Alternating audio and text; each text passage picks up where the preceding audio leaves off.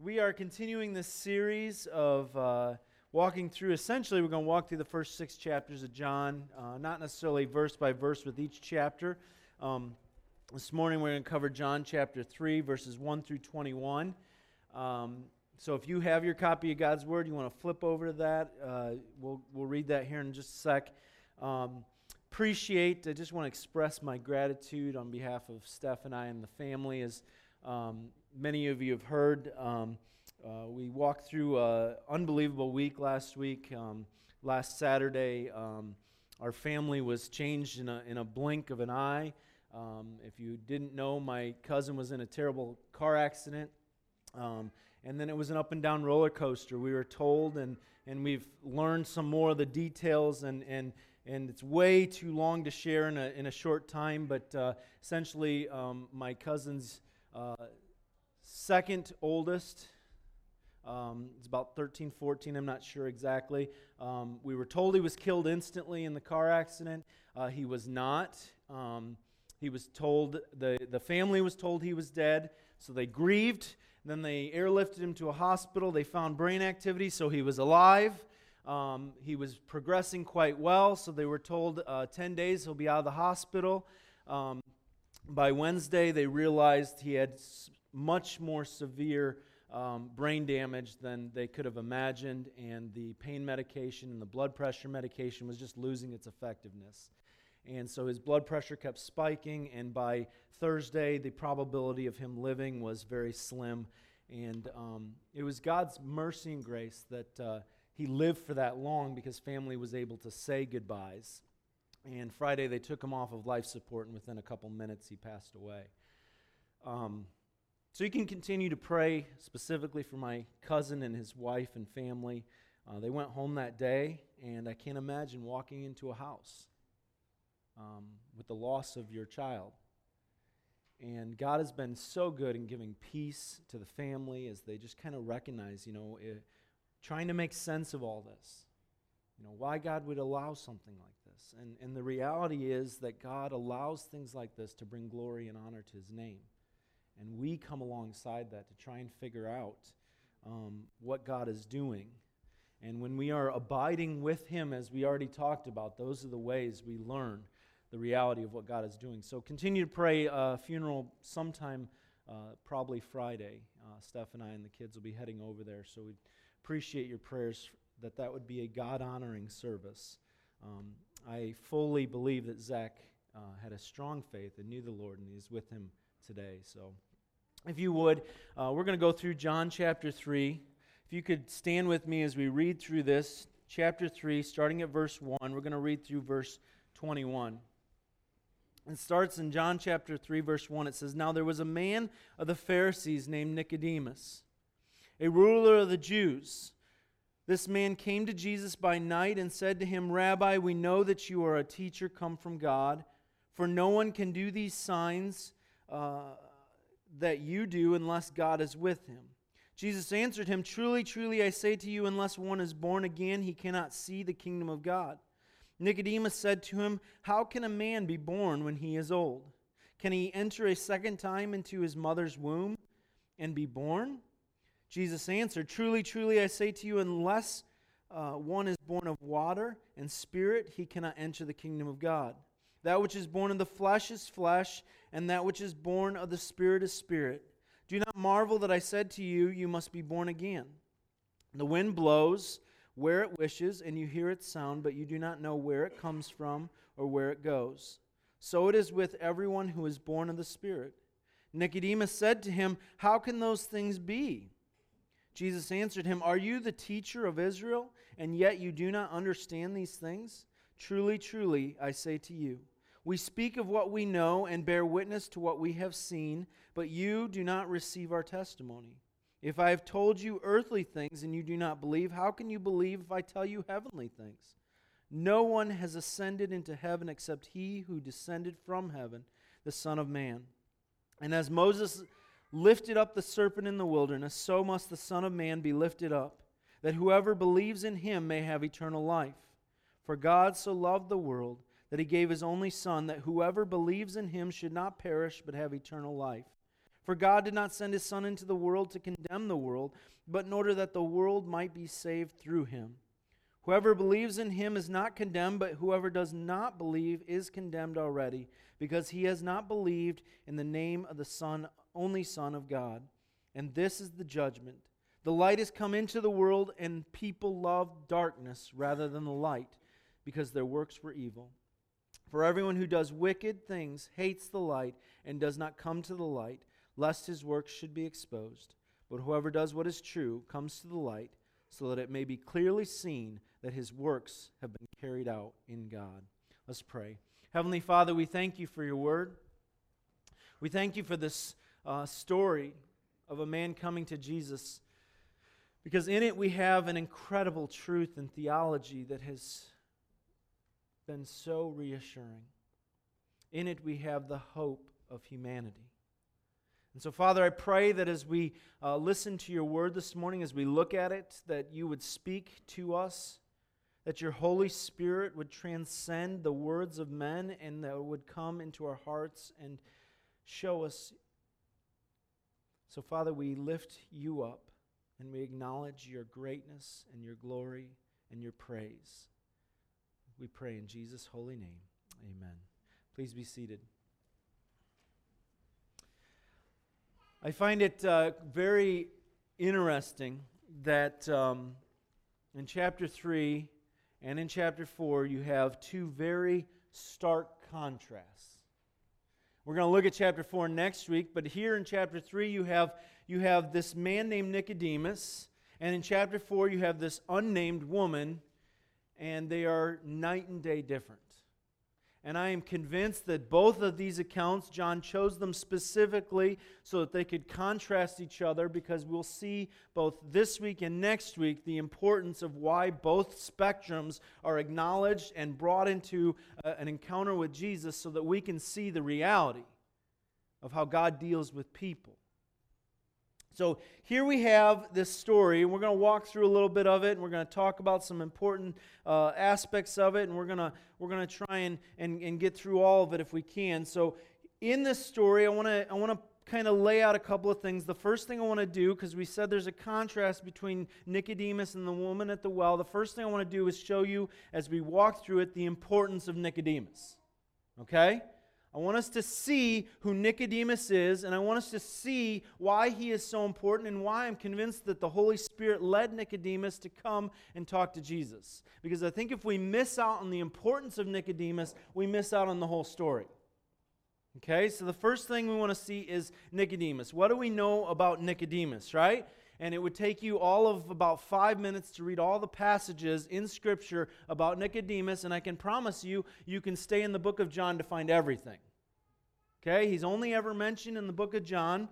He's mentioned 3 times. One here in John chapter 3, once more in John chapter 7. I'll encourage you to read these passages maybe later. John chapter 7, verses 40 through 52, you have in it that some teachers of the law were sent by the Pharisees to go and trap Jesus, and the prison guard or the temple guard were told to arrest Jesus and bring him back, and they came back baffled because Jesus had baffled them, and they're saying, well, where's Jesus? You were supposed to arrest him and bring him back. And Nicodemus speaks up and he says, who are we to arrest Jesus without bringing him to a moral trial?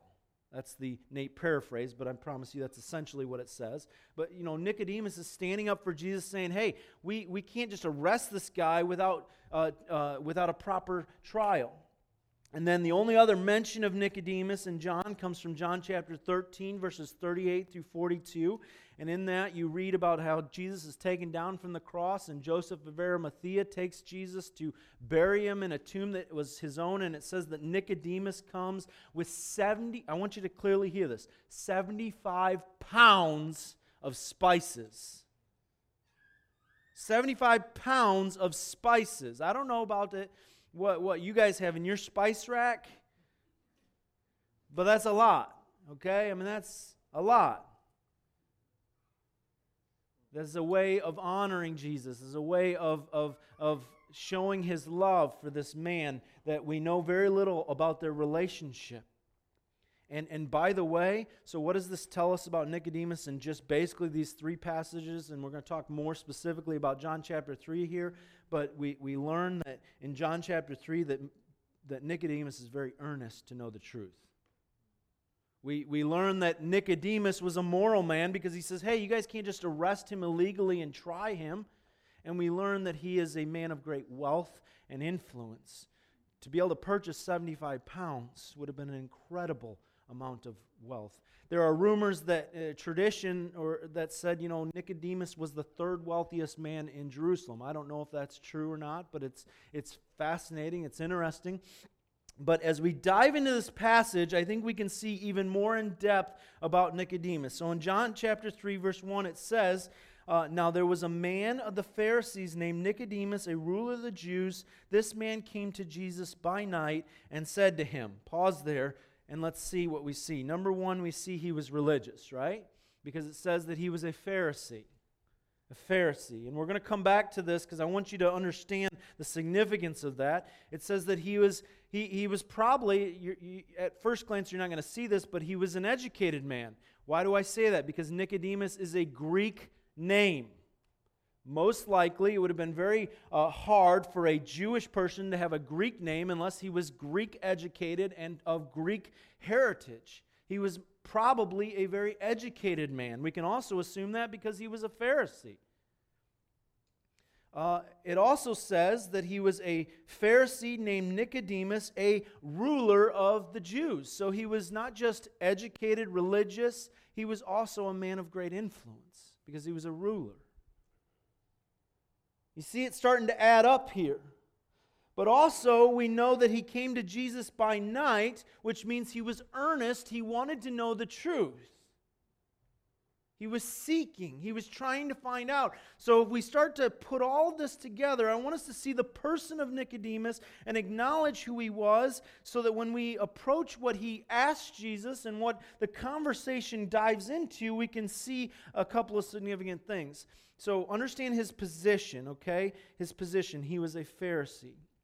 In the time of Jesus here, there would have been about 40,000 rabbis in Israel. 40,000.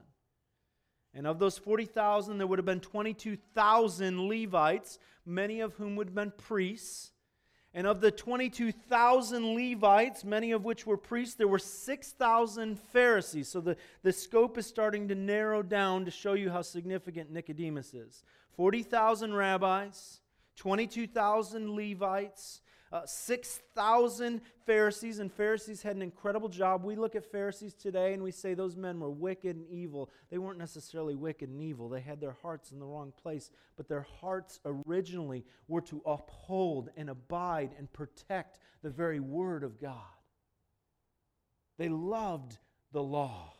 And they wanted to keep the law in such a way that they would write things like the Mishnah, which was this expansion. So we read that God says in a very simplified way to honor the Sabbath.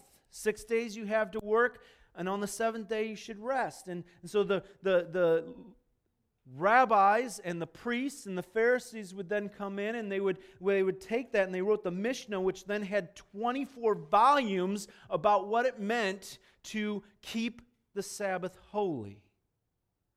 Because they wanted to do the works of God. They weren't purposing to create traditions and so forth. They really thought their heart was in the right place. I want us to understand that because we look at the Pharisees and we automatically discount them. And so there were 6,000 Pharisees. But of those 6,000, there were 70 members of the Sanhedrin. Okay, so we've narrowed it down. 40,000 rabbis, 22,000 Levites, 6,000 Pharisees, and 70 members of the Sanhedrin. And Nicodemus was one of those 70. That's how important this guy is. Not only that, but we can also see, as Jesus would later address Nicodemus in this passage, he says something that's very subtle that we can miss. In talking to Nicodemus, he kind of chides him for some of his ignorance, and he says something incredible. He says, "Are you not the teacher of Israel?" It is a definite article, the teacher of Israel. So Nicodemus probably was one of the head of the Sanhedrin. It says that he was the teacher of Israel, not a teacher of Israel. If your translation says I'm telling you it's incorrect. The definite article there means the. There is some significance here. This man was the best of the best that the Judaism could produce.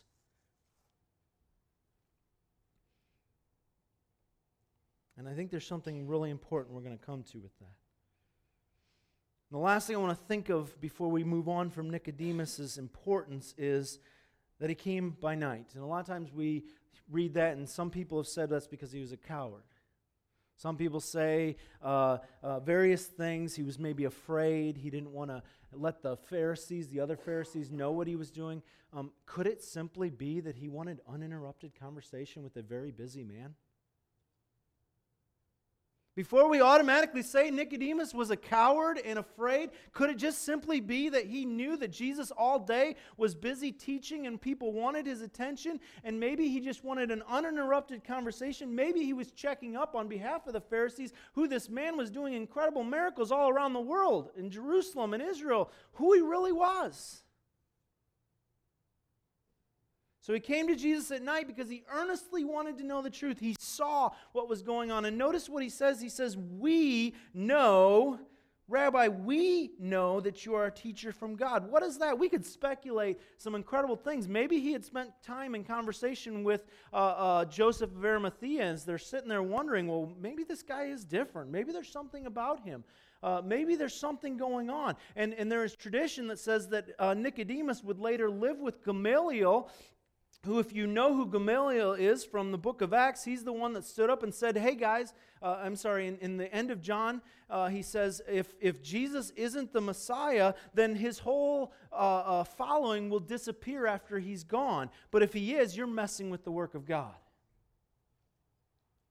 So maybe Nicodemus, Joseph of Arimathea, Gamaliel all had this conversation, and they're like, maybe there's something to this guy. Hey Nicodemus, why don't you go find out?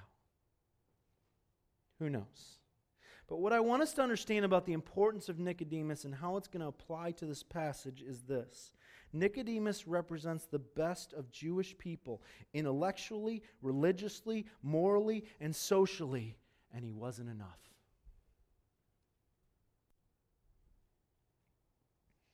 He wasn't enough. So oftentimes, we sit here and we look to our religious leaders. And if I could go another sermon without hearing a quote about John Piper said this, I could live a lifetime that would be happiness. I'm sure John's a great guy, but he's not Jesus. And we idolize some of these guys. And they are the best of what the world has presented, and they're not Jesus. And we can come to Jesus to find the truth, and that is the only place we ought to be seeking the truth. It is okay, by the way, I'm not criticizing and saying you should never listen to one of these guys' sermons, okay? I want to be careful of that. But the reality is, the word is that we should be going to Jesus for the answers, and you don't need another professor or teacher to tell you the truth of who Jesus is. You have the Word of God, and it is fully sufficient. Fully sufficient. And I applaud Nicodemus in that he wanted answers and he went to Jesus. So that's the importance of Nicodemus. Next, I want us to look at the insight of Nicodemus. So it says that Nicodemus goes to Jesus and it says, Rabbi, we know that you are a teacher come from God, for no one can do these signs that you do unless God is with him. Despite being the best of what Judaism has to offer, there seems to be an understanding in Nicodemus that he doesn't have enough. Why do I say that? Because you notice what the next line says? In verse 3, the very beginning, first two words, Jesus answered him. I didn't see a question. Did you? Jesus answered him. Wait a minute, I didn't realize Nicodemus had asked him a question.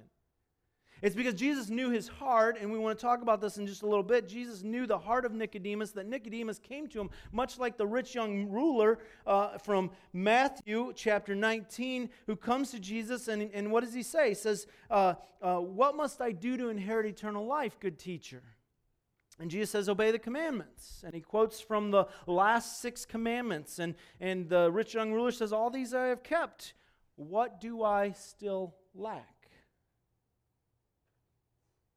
Because you know what? No matter how much we religiously and diligently seek to obey the commandments, we will always find in our heart of hearts that there is something missing because we know it's not enough.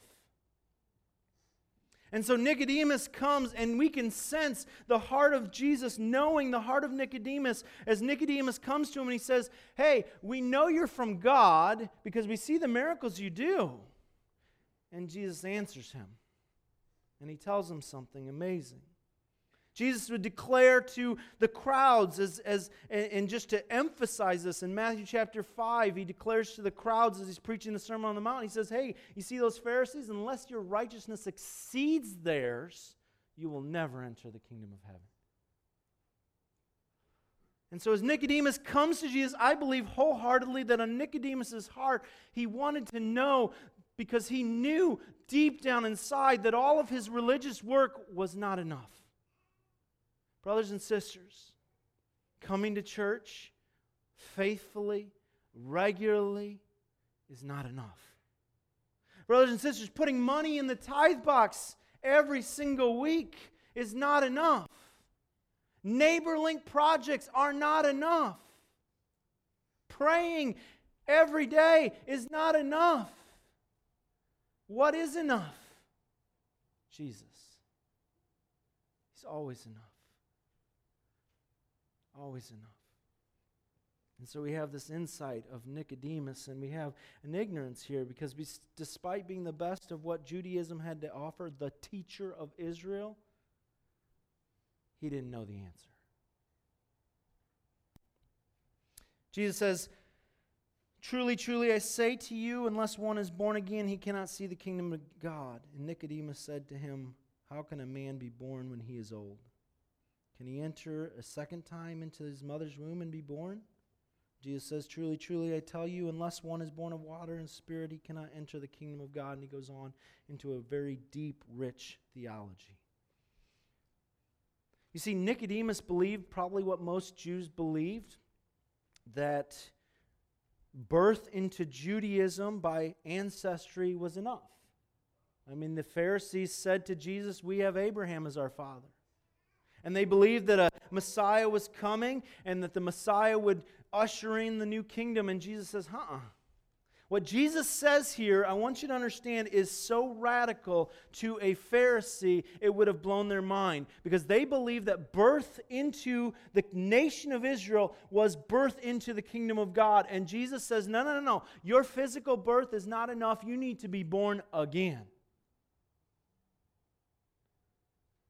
And so the conversation would go, and Nicodemus totally misses and doesn't understand, and so he asks lots of questions. Notice his questions. How can I enter into the kingdom of God? How can this be? I don't understand. And here's what's so beautiful, because when we approach trying to understand who Jesus is and what he is and what his purpose is, he knows our hearts. And he can speak to us in such a beautiful way.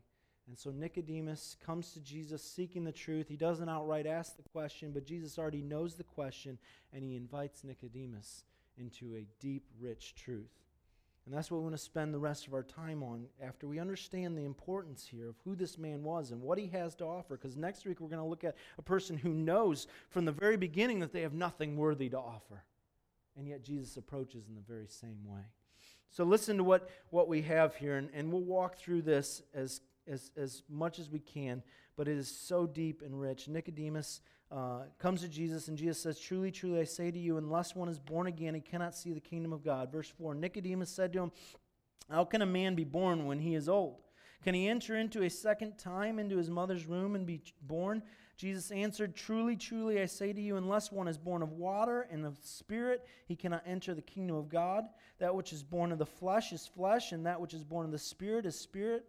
Do not marvel that I said to you, you must be born again. The wind blows where it wishes, and you hear its sound, but you do not know where it comes from and where it goes. So it is with everyone who is born of the Spirit." And then Nicodemus is going to ask again, how can these things be?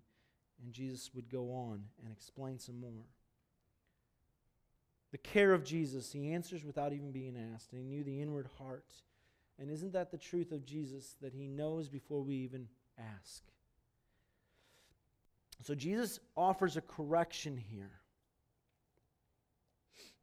Entrance into the kingdom of heaven is not about physical birth or physical performance, is it?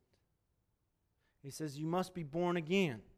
That is something that nobody can do. Entrance into the kingdom, so there's two very important principles that are unwavering points of theology that we must ingrain in our mind. Number one, that to enter into the kingdom of God, your flesh has to be born again in a way that your spirit is transformed into God's family. Okay? I want us to clearly understand that what we are is never enough, and it has to be radically changed. That's what Jesus says. And the second thing that he says, because he says, I want you to notice the word and you might underline it. He says, you must be born again. There's no option.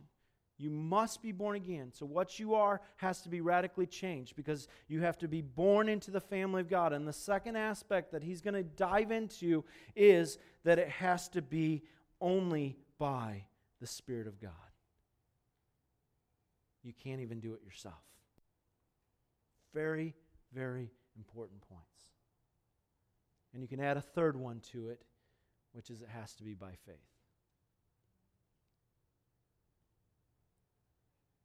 You must be born again. It has to be by the Spirit. It can't just simply be moral renewal or rehabilitation. And Nicodemus is baffled by this. It requires faith. So Jesus says, here's the key to entrance in. He says, unless one is born of water and the Spirit. There are so many beliefs in what that means. Born of water. Does that mean baptism? Does that mean you have to be baptized and be born of the Spirit? There's nothing in Scripture that seems to agree with that. Okay? Baptism is not necessity for salvation.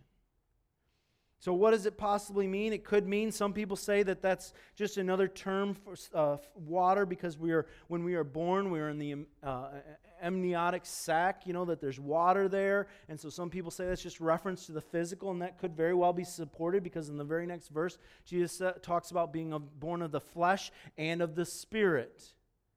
It could very well be. Some people say, well, the water there is the Word of God. You have to be born from the truth of hearing the Word of God. And that when you believe the Word of God, you are also born of the water and of the Spirit. That the water reveals truth to you and that the Holy Spirit renews you.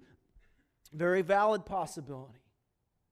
Another possibility is that the word water oftentimes in Hebrew traditions referenced a cleansing, a washing. And so we have to be cleansed of our sin by the Holy Spirit. And so there is a washing and a Holy Spirit birth. And so it is one.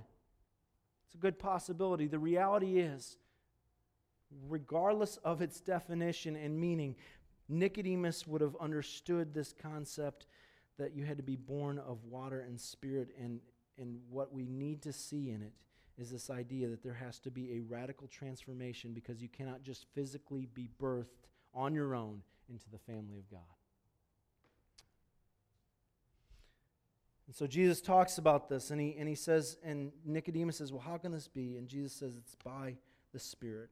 And, we could spend hours talking about this concept of the wind blows where it wishes and you hear its sound, but you do not know where it comes from or where it goes. The reality is we don't see the wind, right?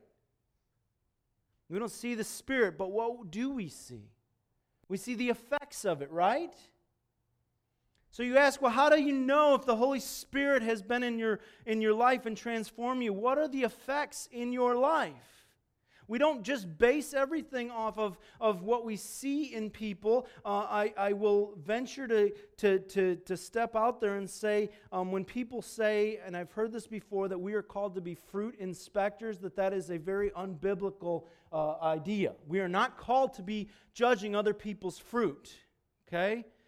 Jesus was talking specifically about teachers. He said, if you want to evaluate a teacher, a biblical teacher, are they doing what they say?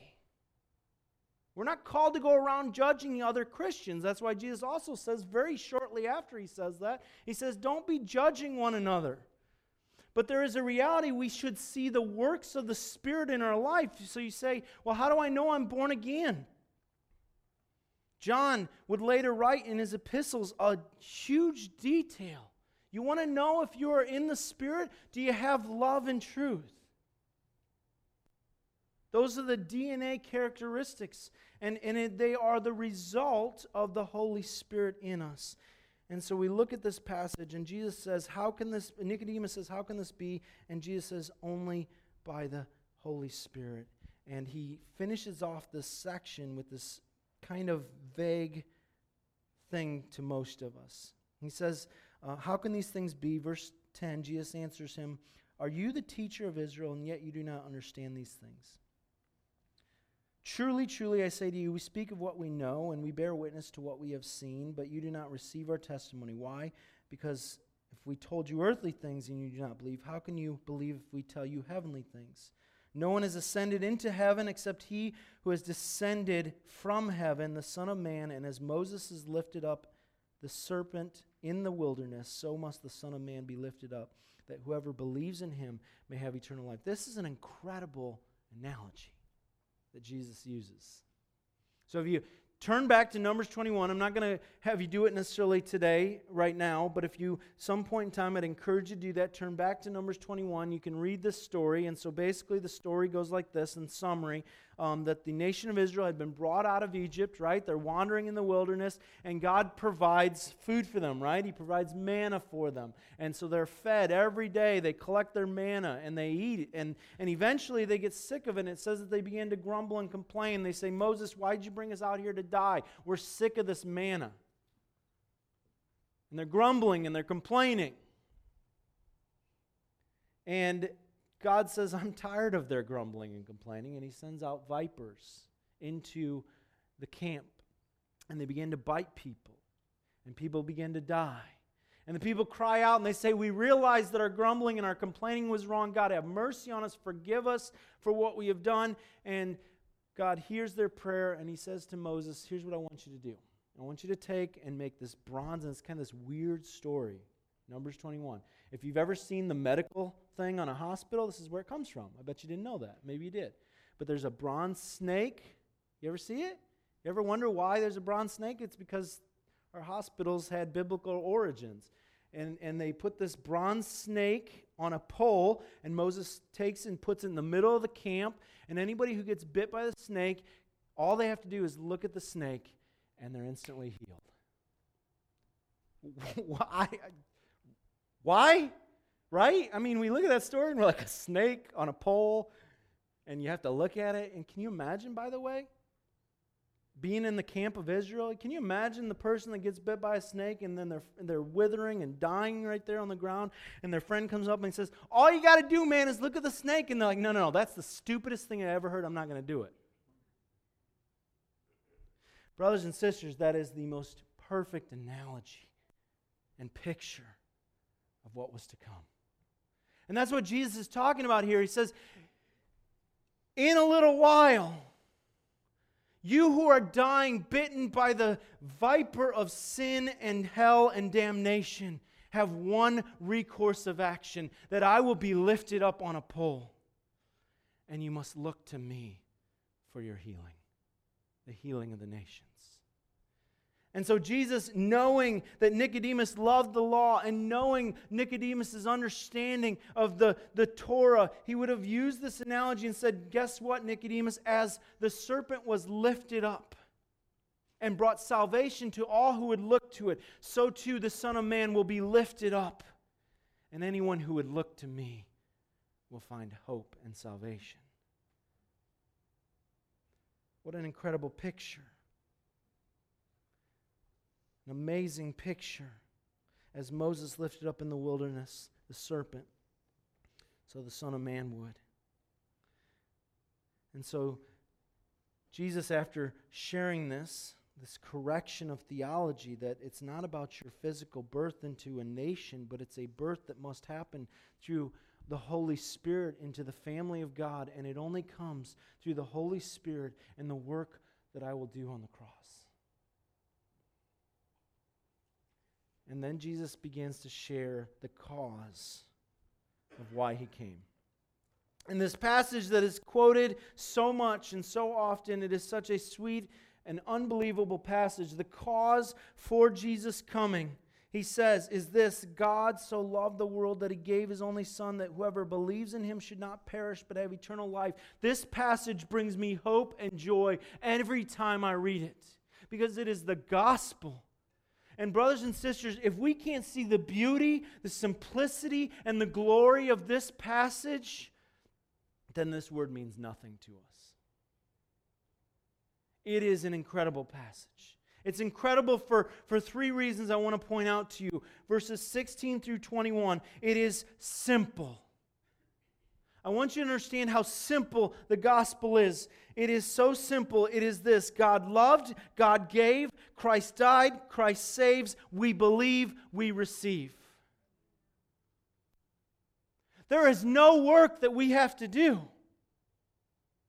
God loved us so much that He gave His only Son. And Christ loved so much that He willingly died on a cross for us. And the Holy Spirit awakens that truth in us. And it says that to all who believe, receive. The simplicity of the gospel is this: that Jesus came with one purpose. We talked about this last week when we talked about Jesus' hour not yet coming. His hour represents the one thing that He came to do, that Jesus was born to die. That was His purpose in life. His name from the very beginning, Matthew chapter 1, verse 21, it says that the angel said that you should name Him Jesus, because Jesus means He who saves. Yeshua saves. That was His purpose in life, designated from birth. Then Jesus would later say in Luke chapter 19, verse 10, that the Son of Man has come to seek and to save that which was lost. Jesus' only purpose in life was your redemption. Your redemption. That He came for one purpose. His 1 hour was that He would die on a cross to redeem mankind, because He knew that mankind could not. He knew that Nicodemus would come to Him and say, all the works of the law I have kept, like the rich young ruler, but there is something in my heart that tells me it is lacking. And there are so many people that attend church every single week that are godly in their minds, and that they are offering all kinds of religious experience and religious works and religious things, and yet in their mind they know, and in their heart they believe that there is something lacking, because they have never believed that Jesus is enough.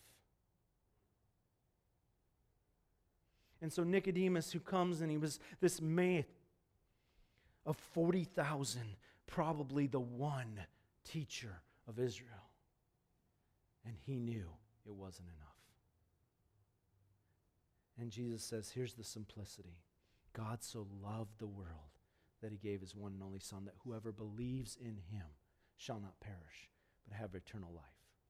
Why do we quote this verse? Why do we have on sports activities, they hold up the sign, John 3:16. Why is this the verse that so many people, when they only have a minute to share the gospel, they share? Because it is the simplicity of the gospel. In a nutshell, it is the whole truth. That God so loved the world that He gave His one and only Son, and therefore we who believe shall not perish, but have eternal life. That's simplicity. Not only is it simplicity, this paragraph is my security. Notice what it says. Verse 16 is, we've already read verse 17. For God did not send His Son into the world to condemn the world. You know what, Christians, as we go out and share the truth of the gospel, why is the world always saying, all you do is come around and condemn us? We don't need to condemn anyone. That's what this passage says. It says they were already condemned. Jesus didn't even come to condemn.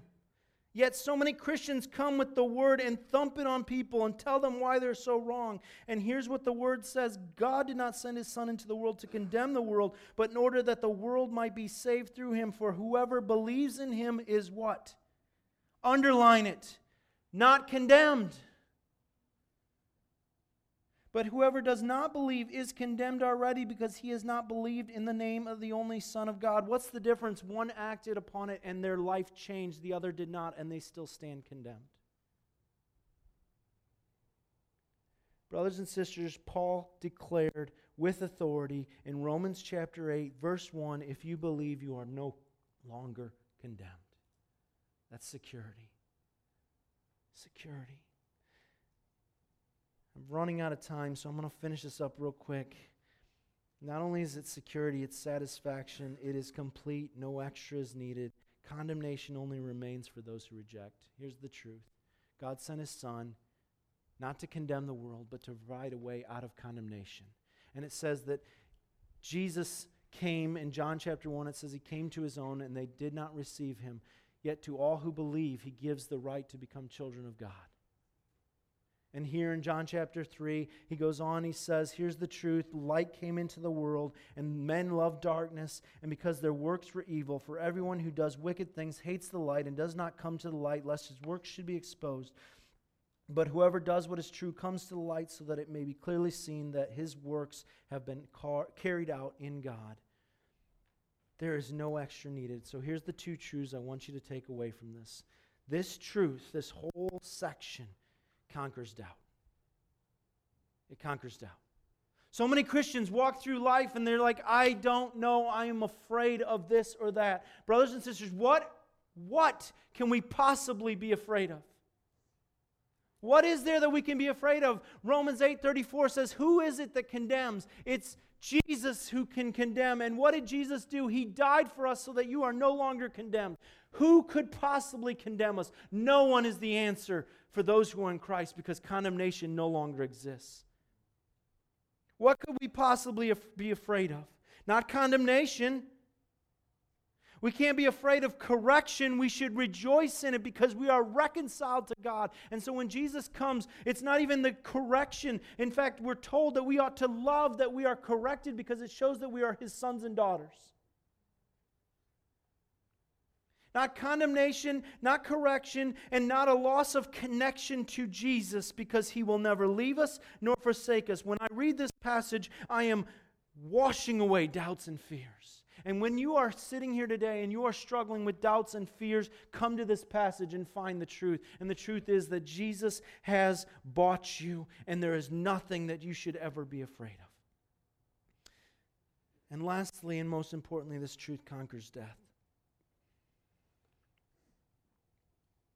Friday, I'll go and watch a family member being buried.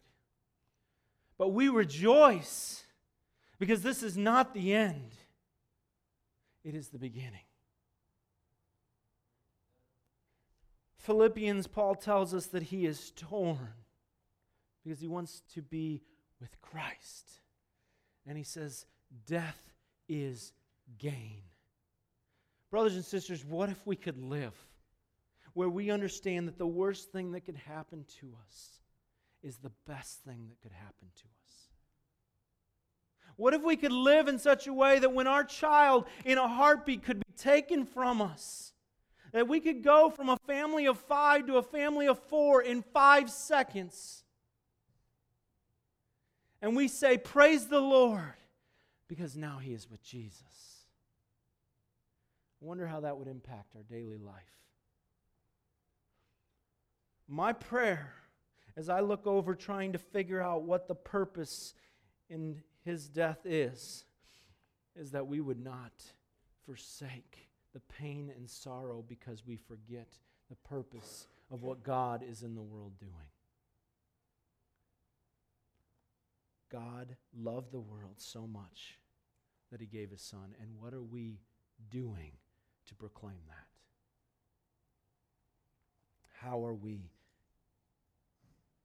showing the Nicodemuses of the world, that there is something that they're missing. There are so many directions we could go with this passage, and I feel like I didn't even do it half the justice that it deserves. But here's an encounter of a man who, for all intents and purposes, according to the world, was the best the world had to offer. And when he came to Jesus, he realized there was something lacking. And that thing that was lacking was Jesus himself. And I pray that as we walk through life, we would remember that Jesus has bought us, and that by his death and resurrection, because he loved us and its simplicity in the gospel, that there is great hope and joy, and that one day we will forever abide with him. Let's pray. Heavenly Father, we thank you. We thank you that you are the source of truth. And Father, what an example that we have in Nicodemus, who is willing to go to you. And Father, I do pray that our hearts would be, that when we have the questions that we can't find the answers to, we would go to Jesus and we would find that the truth is always the same. God loved the world. God gave his Son. Christ came, Christ died, and if we believe, we can receive. Father, may our hearts be assured in the truth of the gospel, that it is sufficient, it is satisfactory, that it is satisfying to our longing hearts. And Father, may our hearts be changed and transformed in such a way that when we leave from here, our hearts would burden. And Father, if it's just that we would plead on our knees before you for our families and our friends and our neighbors, Lord, I pray that if that's the one thing we walk away from here with, that we might go home and realize that life is so much more than self. Lord, I pray that you'd be honored in it, that you would be glorified. We thank you, we praise you in Jesus' holy name. Amen.